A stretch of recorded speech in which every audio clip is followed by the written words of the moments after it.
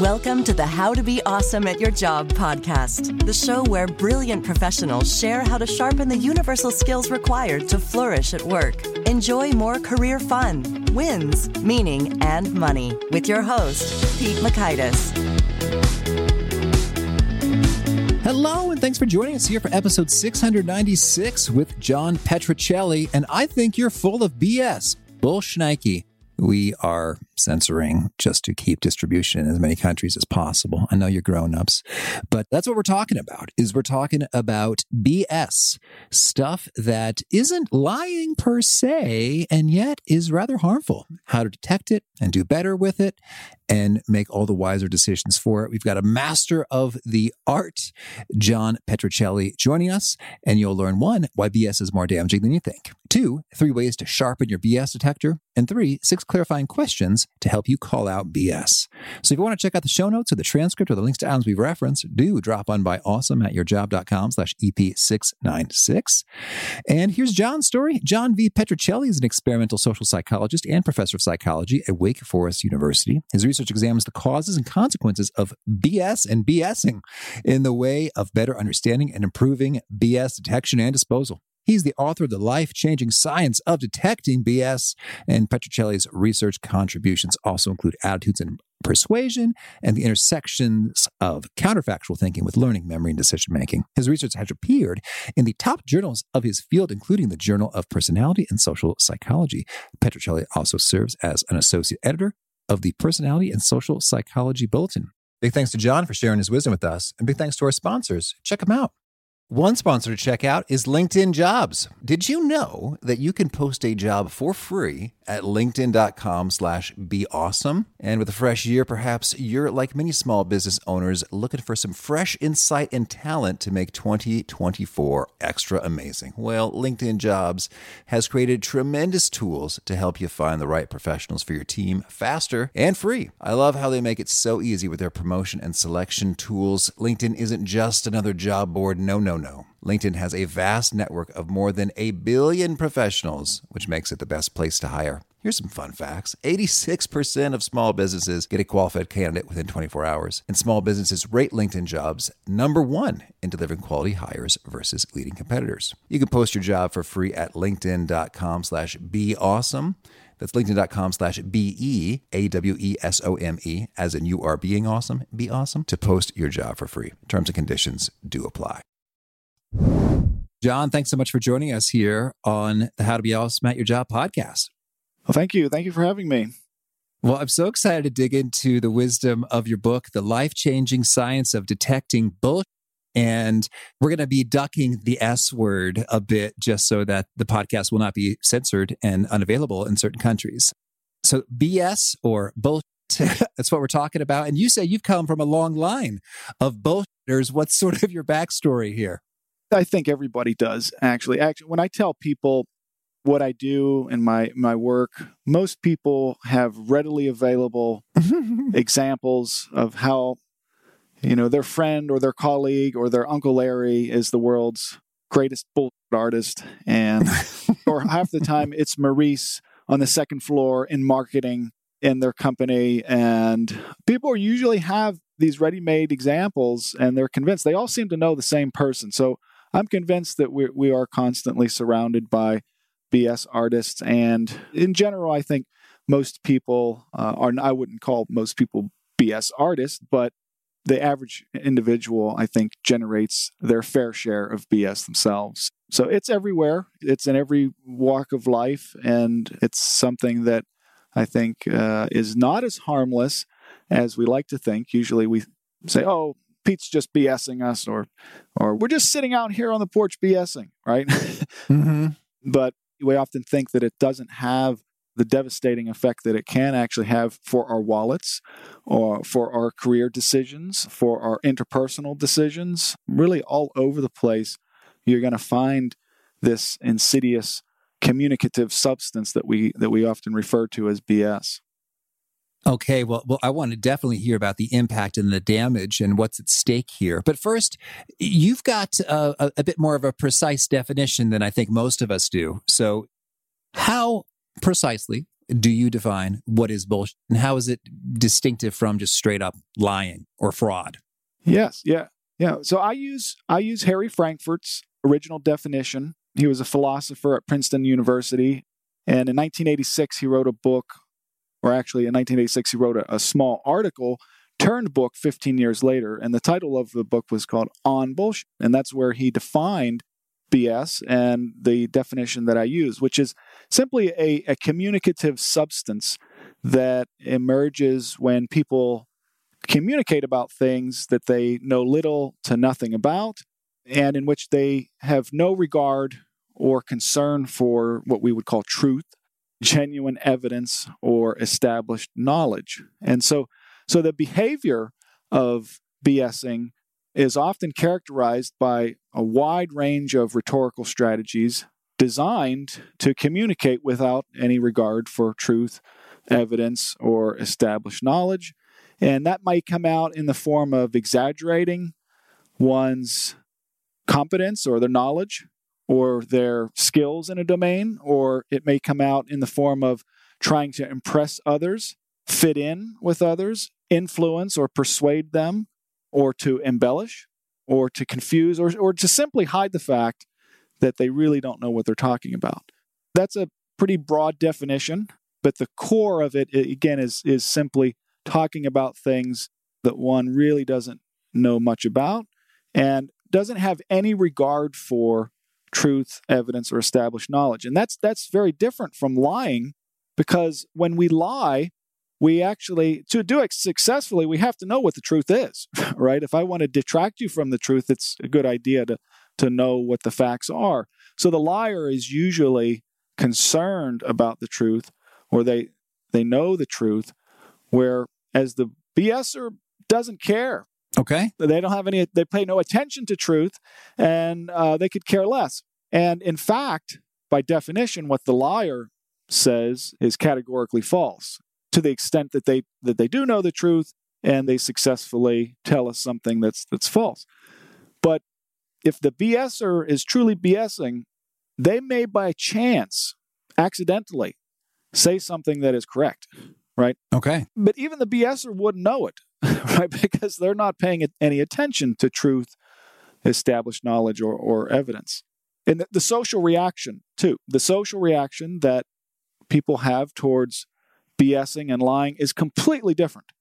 So usually if a friend or a colleague lies to us and we find out that they've lied, we respond with anger or great disdain. And they're going to have to tell quite a few truths in the future, right, to gain our trust back. But with BSing, often we let it slide. We give the BSer a social pass of acceptance, that because we often think it's harmless. Rarely do we say, oh, we're out here sitting on the porch lying to one another, right? Or that Pete's lying, right? Because lying oftentimes is associated with fighting words, right? But BSing is just, we assume that it doesn't have the same negative effect. Mm-hmm. But not only my own research, but certainly lots and lots of examples where people have lost money, they've made very poor decisions in their life, in their work, and their interpersonal relationships that are truly grounded in BS. And I'm convinced, I've got treasure troves of data now, Pete, in my experiments from thousands of participants, and looking at what they write about, no matter what types of events I ask them to write about and explain why they have the opinions and attitudes that they have.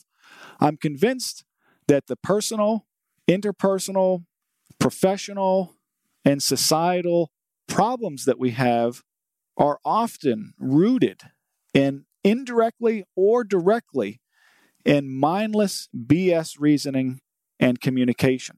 And being so closely married to BS preferences and so adverse to truth comes at a great consequence to decision making. All right. Well, so then let's hear it then. If lies or fraud really does sound a lot worse than BS, but you're saying there's a lot at stake, can you share with us some of the most hard-hitting data points, studies that show, hey, this is actually really damaging? Absolutely. So what I've focused on in my own research is what people believe to be true. Okay. Because truth, what you believe to be true, is fundamental to the decisions that you make, right? So in my experiments, I've used very simple statements that can be readily recognized as true or false and demonstrated as true or false. And I give people false statements like, Sydney is the capital city of Australia. How interesting is that? Steinbeck is the author of The Agony and the Ecstasy. How interesting is that to you? Okay, so now both of those statements are false. And when you mix those with a lot of other statements, what you will find is what we call an illusory truth effect. So people will overestimate how true something is just because it sounds familiar. And what we find is when we say that, well, the author of those statements that you read, the author was told to lie on some of them. They were told to write half of them that are true and half of them that are false. All right. So now we want you to determine whether or not these statements are true or false. In another condition, what we do is we say, well, the author of these statements, they were asked to write half of the statements that are true, and then the other half, not to really worry about truth and not to worry about fact-checking how true these things are. You can really just write whatever comes to mind, right? And then we look at the illusory truth effect in that case, right? And what we find is that when the author is BSing, you get a stronger illusory truth effect. So people are much more likely to tag things as false if they're told, well, some of these things are lies. But they do treat the BS differently. It's tagged as potentially true or potentially false. It's not categorically tagged mentally as false as we do lies. Like if I tell you I just lied to you about a fact, well, then you know that it's false, right? But if I said, hey, I just BS'd you on that, it's possible, to the extent that it sounds feasible and plausible, it could be true, right? So people treat those things differently. Then we also find that in some cases, if the conditions are right, that BS can be quite persuasive, even in comparison to strong arguments for an issue. So we have compared what we call evidence-based communication with BS communication. So evidence-based communication is the exact opposite of BS, right? It is grounded in truth, genuine evidence, and established knowledge. Now, if I give you two arguments that are strong, and in one case I tell you, I'm concerned with the evidence. I've actually looked this up. I've actually considered what the data look like, right? What the readily available data look like. That's the strongest strong arguments that you can produce. But if I said, I don't care what the research suggests, I don't care what the data is on this issue, this is what I believe. And I say the same exact thing. Now I've weakened the strong arguments. All right. So that makes sense, right? But with weak arguments, if I could say, well, yeah, I think we should have comprehensive exams at our university as a requirement for graduation for these reasons. And one of the reasons is, well, Duke University is doing it. That's a weak argument. Now, if I give you evidence-based cues to that same argument in comparison to BS-based cues of the same arguments, there's no difference, right? There's no difference in evidence-based and BS-based cues and the potency that it has on your attitudes. So BS tends to weaken strong arguments, but if anything, it strengthens weak arguments. Yeah. And we think that this happens because people tend to shut down. When you know that someone is BSing you, they've given you enough cues that they don't really know what they're talking about, and they really don't have an interest in the truth, people tend to shut down. And if anything, they will change. Their attitudes will be influenced by what we call peripheral cues, how attractive someone is, maybe how tall they are, how quickly they talk, what their authority position is, their perceived credibility, right? That's not where people recognize the difference between strong and weak arguments. So BS tends to get people in a perspective or a mode of thinking in which they're really not thinking very well. And they're not thinking very clearly about the strengths of arguments. And they don't even recognize the difference between the strengths of arguments. So those are really big problems.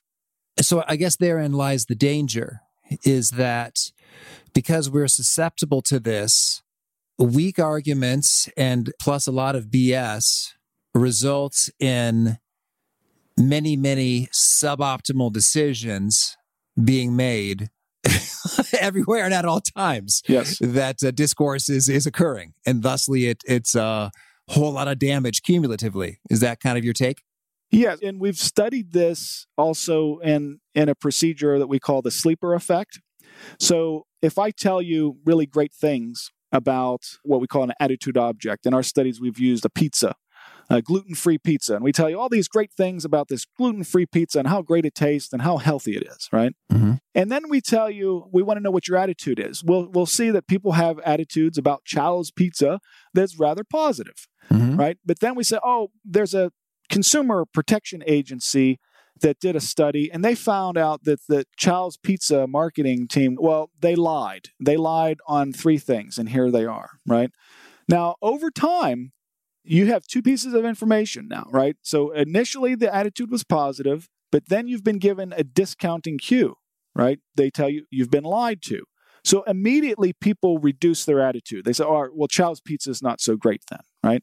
But 2 weeks later, when we survey people's attitudes about Chow's Pizza again, what we find is sort of a rebounding effect, which is the attitude becomes more positive, closer to the positivity that it initially was. And the idea is that people forget the discounting cue faster than they forget the initial information that was positive, right? So now if I tell you in the same paradigm, oh, Consumer Protection Agency found that Chow's Pizza marketing team was bullshitting, and they don't even know if it's true that most people love this pizza and it has all of these great qualities.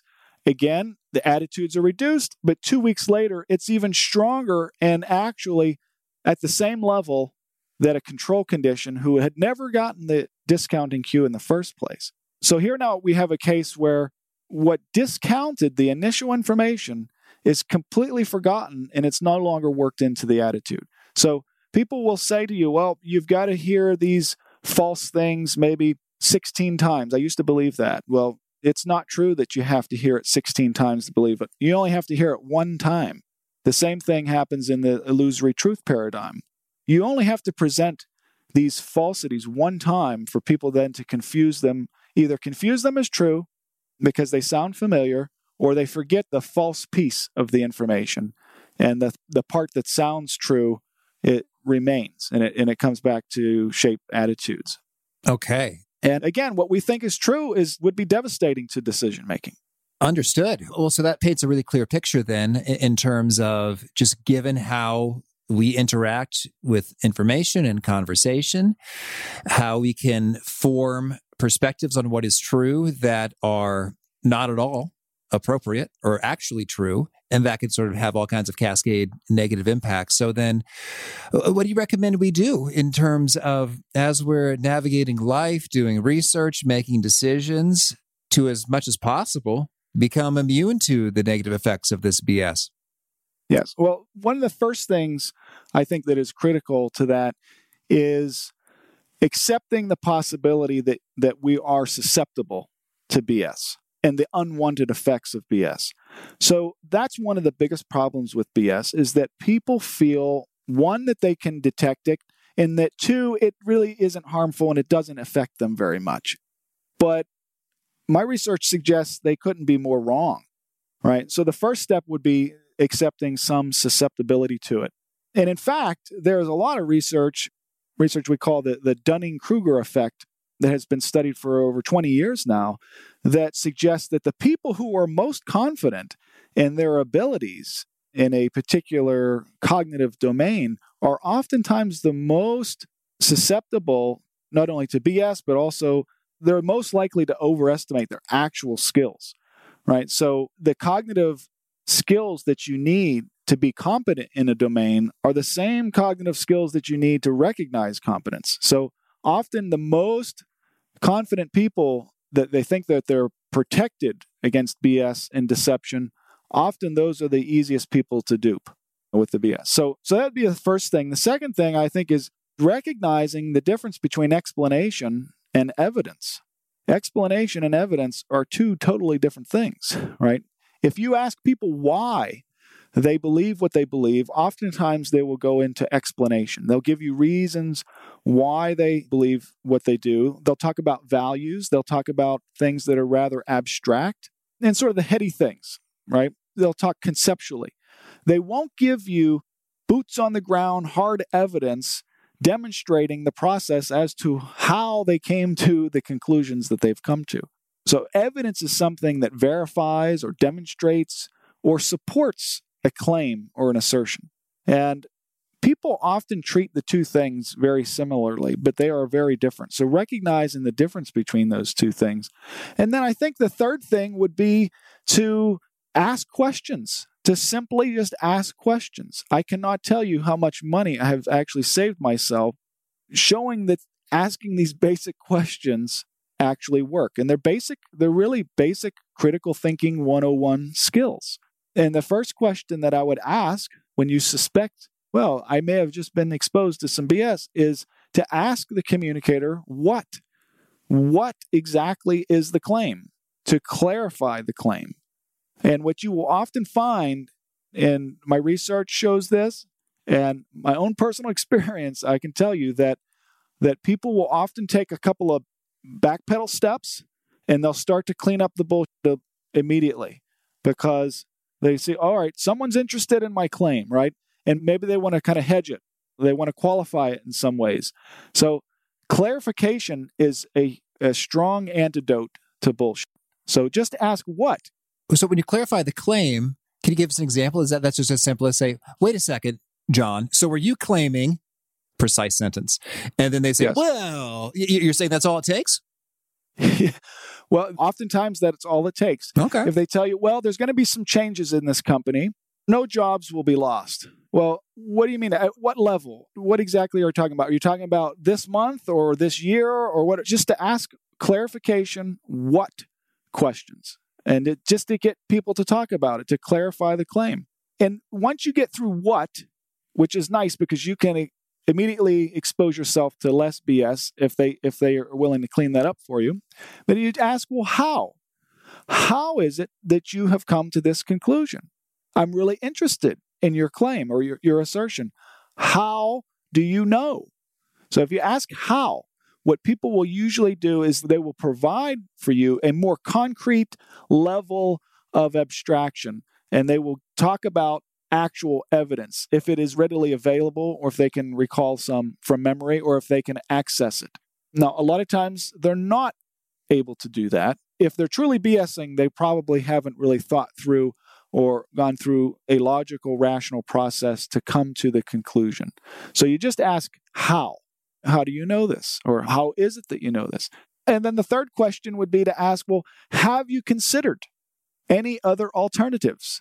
I hear you saying X, Pete, but well, what about Y? Don't these conflict? How do you reconcile these differences? Mm-hmm. And all three of these questions are essentially designed to diagnose the communicator's actual interest in truth, genuine evidence, and established knowledge. Mm-hmm. And if they're unable to answer these questions, I mean, people are very, very reasonable. Yeah. When they've got enough information. Now, if they rely on what they usually rely on, which is just their own personal or professional experience, they'll often ignore the fact that personal experience is often very, very messy. It's a very, very messy data collection method, right?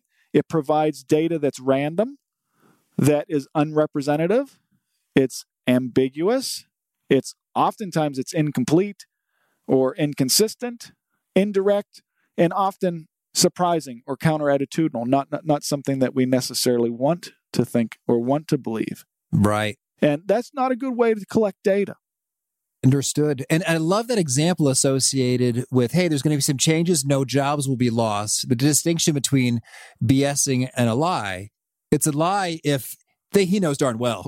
Exactly. Dozens of people are going to get laid off within a few months versus BSing, which is like, hey, he's got a general sense that we're probably going to be okay. Yes, exactly. So, but that if you're considering your own job opportunities and economic situation, that's not good enough. And so with those questions, the what and the how and have you considered, I could really just kind of imagine, what a great answer versus a poor answer is like. Are you saying that no jobs will be lost over the next year? It's like, well, yeah, I mean, we're pretty sure there probably shouldn't be any. It's just like, oh, that's a bad answer versus, yes, we're absolutely certain there will be zero jobs. Okay, that's a commitment. And then how have you come to know this? Is like, well, hey, we've taken a look at our cash flows with our reduced revenue situation that we're at from the pandemic or whatever negative event, and we are still cash flow positive, so we have no trouble making our payroll over the course of the next year. And then have you considered, well, hey, what happens if it gets a little bit worse? Like, yes, well, we have a couple years of reserves and savings to work with. Yep. So even if it gets a little worse, we should be okay. Now, those are great answers versus, yeah, no, we're feeling pretty good about this. Exactly. Hey, this thing should turn around any week now, really. Exactly. Oh, okay. You don't actually know. And then, that's kind of makes it all clear for me. The distinction between the lying and the BSing is that's where it is. And then in some ways, though, John, what would be your take on this is if someone acknowledged up front, like, hey, I'm just speculating about this, but here's my read on things right now. It seems like that could diffuse a good amount of the dangers of BS. Is that fair to say? Absolutely. I'm total agreement with you, Pete, because in that case, you have communicated that you are actually interested in the truth and reality, right? But you don't actually know for sure, right? You haven't given this vague, ambiguous, pseudo-profound answer that everyone is hoping to hear, and you've been specific about your interest in the truth. And so, exactly, if you say you qualify, I'm only speculating. I don't actually have the data. I haven't consulted other available sources yet, and I don't know this for sure, but here's my sense. Here is my opinion so far. Yeah. But it's not well informed. So that's one of the problems with BS is that people are often so ready to offer BS because in our communicative culture, there's an underlying implicit assumption that we are supposed to have opinions about everything, right? But it's impossible to have a well-informed opinion about everything, right? Absolutely. And everything is so large now. It's especially since the dawn of the internet. We're supposed to have opinions about seemingly countless things now, or otherwise we don't sound interesting. We are non-factors in conversations, and that doesn't bode very well, especially with people with a high need to belong to the various groups that they do belong to. Yeah, the need to belong, to appear competent, and to, like, you must have an opinion on these things. It's funny, as I'm imagining, if someone asks me, you're changing my worldviews, John, good work. If someone asks me a question I don't really know the answer to, I think it might be refreshing if I were to say, I can only offer you speculation on that. Would you like to hear it or not? and then it's like, I'm not going to be offended if you say, no, I don't want to hear your speculation. And I'd probably appreciate being asked if I'm on the receiving end of that. Yes. That's good. Well, tell me any other, I love those three, the very prescriptive questions, the what, the how have you come to know this, and the have you considered. Are any other key words, phrases, questions, scripts that you find super helpful as you navigate this, both as the BSer or the recipient of the BS? Yes, I gave you examples of when you can communicate directly with the potential BSer, right? But there's lots of cases where we're exposed to BS where we can't communicate directly with them. Yeah, it's just on the internet. And there's another basic critical thinking skills 101 3-point question, and that is, well, who? Who am I getting this information? Who is telling me this? Or who is the claim coming from? What is their expertise? What is their credibility? Okay? So you start with who. Well, then the next question is, now you're back, well, how do they know? How is it that they possibly came to this conclusion? Is there anything in their presentation or their assertion, their claim that they have communicated, that would hint at how it is they would know this, given their credibility, their level of expertise. And what? Back to what? But this time is what agenda might they have? What are they trying to sell me? What are they trying to sell us? So now instead of what, how, and have you considered, you can just sort of just mentally go through, well, who's telling me this? How do they know? And what are they trying to sell me? What's their agenda? And it's also useful to turn these kinds of questions onto ourselves. Yeah. All right. Because one of the most potent BSers that we'll ever meet in our lives is ourselves. Yeah. It's the BS that often goes unchallenged. It's the BS that we tell ourselves things that we would like to believe that just ain't so half the time, probably half the time. So it's good to turn these questions onto the self and say, well, what level of evidence do I actually have? And do I have any? Mm-hmm. What am I basing this on? Do I have anything conclusive that actually leads me to this conclusion? Yeah. And what about other people? What about my friends and colleagues? Do they have the same beliefs? They have an important perspective too. What about asking them? Collecting more data instead of just remaining in one's box in one's head can do wonders for the types of data collection that are needed to combat the BS that we hand ourselves. Mm-hmm. What this brings back for me is I remember I needed to get a new roof and I didn't know what I was doing. So I was having trouble getting someone to show up. So I was like, to heck with it. I'm calling every roofer that I can. So I called like 20 and sure enough, I had like 5 show up. So it's like, hey, that worked. Nothing succeeds like excess. But then they were telling me contradictory things like, oh, you got to tear this off. No, you don't need to tear it off. You can put another layer. And then it's like, oh, you can just put a coating on the top. You don't need to do more material at all other than a coating. And so it's like, well, how the heck am I don't know anything about roofing. You're the roofing masters and you're telling me completely different things. How do I get to the heart of this?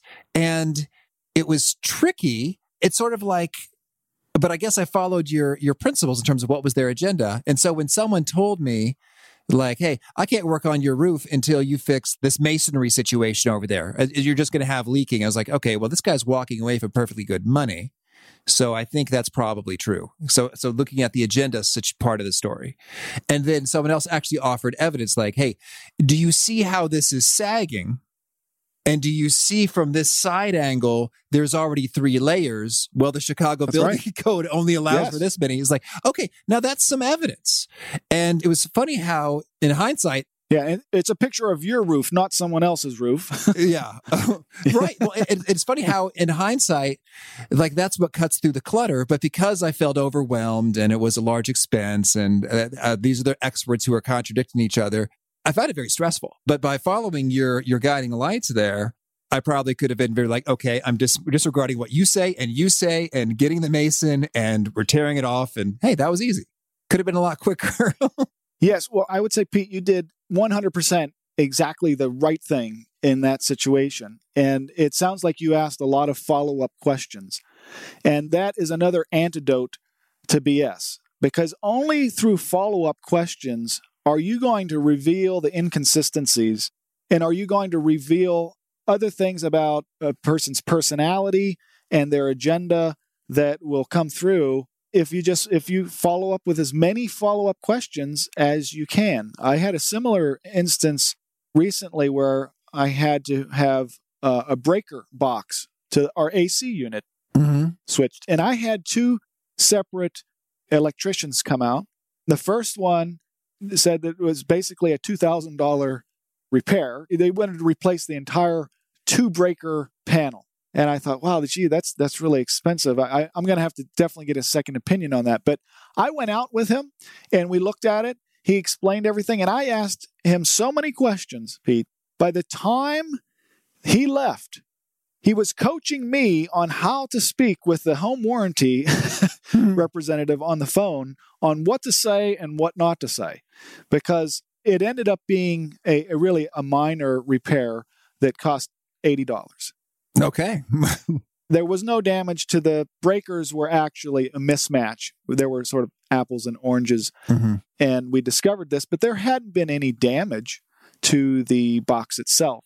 So I could suspect that with something that I thought, well, this probably won't be more than a couple $100 repair. And then all of a sudden it's $2,000. my detector went off, right? and I just asked questions. I said, well, show me what that looks like. Because he said there was damage. But when he pulled them out, they looked brand new to me, so it was harder for him to then continue following down that path. There didn't appear to be any burning, or there didn't appear to be any marks. They looked brand new. And so just asking questions. We did the same thing with what I've called the masters, the well-trained artists. The BS artists of all time must be people who sell timeshare agreements for vacations, hotels. It's marriage insurance, John. Yeah. Can you put a price on that? Yeah. So these people are highly trained BS artists. So they will bring you in to maybe Myrtle Beach for 2 nights. They give you a free 2 nights to stay, right? And they'll say, all right, well, on Saturday, all you have to do is agree to watch a 1-hour presentation that we'll give you. It's a marketing presentation, and dinner is on us and all of this stuff. Well, what they do is they'll bring you in at 10:30 a.m. because they know you're not going to have lunch before 10:30 a.m., right? And they sit you in the waiting room until about 12:30, right? So now you are starting to get hungry for lunch, and then the presentation starts at 12:30, right? And then that takes an hour, and then they want to show you some of the properties, right? And then they want to BS you on how great all this whole package is going to be. Before you know it, it's 5 p.m., and then they want you to make a decision. So you're exhausted, right?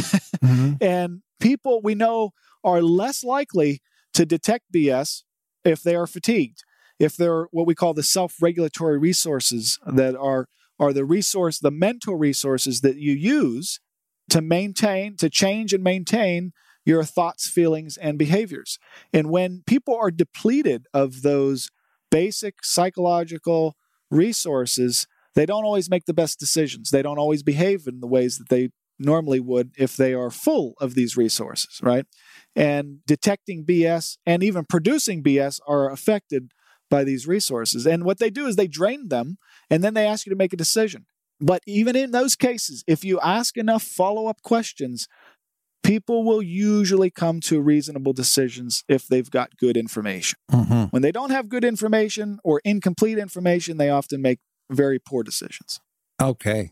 Well, John, this is a lot of great stuff. I want to shift gears and hear about a couple of your favorite things. Could you now tell us a favorite quote, something you find inspiring?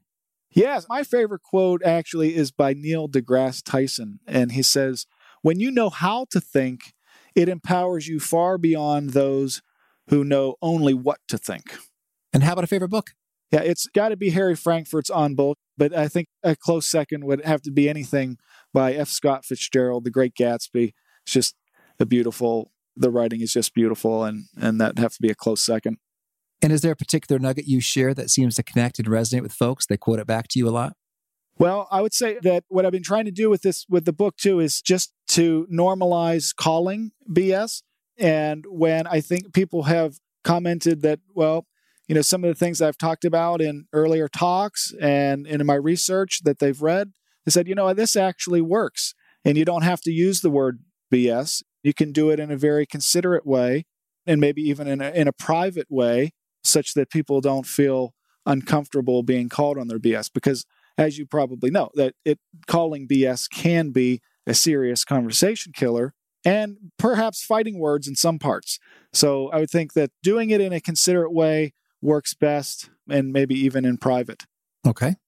And if folks want to learn more or get in touch, where would you point them? Yeah, I'm available on Twitter as John V. Petro, or you can look me up at Wake Forest University Psychology. You'll find me there. And do you have a final challenge or call to action for folks looking to be awesome at their jobs? I say call to action would be I think this would be for leaders and for managers, especially, to try to create a communicative culture that is open to asking questions, one that is open to even to possibly challenging one of the most frequently used BS words in all of the workplace is best practice, to challenge things like that, and to just create sort of an atmosphere to make that kind of thing okay. And I think decision-making will be much more optimal in that type of communicative culture. All right. John, this has been a pleasure. I wish you much success and BS-free exchanges. All right. Well, thank you. Thanks so much for having me, Pete. I loved John's distinction between an explanation and evidence. Those are different things. And yet I too have often said, okay, that seems like a reasonable explanation. That's cool. That's fine. Sure. And there may be a time and a place where it's acceptable to simply roll with an explanation. But note, there is a whopping difference between explanation and evidence. And a couple extra questions can get you there. And what came to mind for me was, I think about a lot of sort of health claims, like this diet or this exercise approach is going to give you strength or drop fat or create whatever result. And it makes sense. And they give you an explanation associated, well, if the mitochondria in your body are challenged by the whatever, you think, okay, yeah, that makes sense. I've heard of mitochondria. They make energy. Okay, yeah, sure. Okay, cool. And yet it's rather rare for there to be some actual evidence. And when you dig into the evidence, it's like, oh, actually, that's not statistically significant relative to just doing the normal alternative there. Oh, okay. There you have it. Explanation versus evidence. A fantastic alliterative distinction that I think I'll be holding on to and using for a lifetime. And I hope you will too. Again, the show notes, the transcript, the links to items we've referenced are at awesomeatyourjob.com/EP696. Hope to catch you next time. And peace. Thanks for listening. To get the most out of the show, we recommend 2 key things. First, check out the extra resources at awesomeatyourjob.com. You can find this episode's transcript and links, as well as the perfect episode for your situation. You can search the full text transcripts of hundreds of episodes or explore episodes tagged by topic and competency covered. Second, subscribe to the podcast and get future episodes automatically. You can subscribe by telling Siri and several other smartphones and speakers, subscribe to the How to Be Awesome at Your Job podcast, or by tapping subscribe in your podcast player of choice. If you'd like some extra help figuring out podcasts and how subscriptions work, visit awesomeatyourjob.com/subscribe for guidance. Hope to catch you on the next episode of How to Be Awesome at Your Job.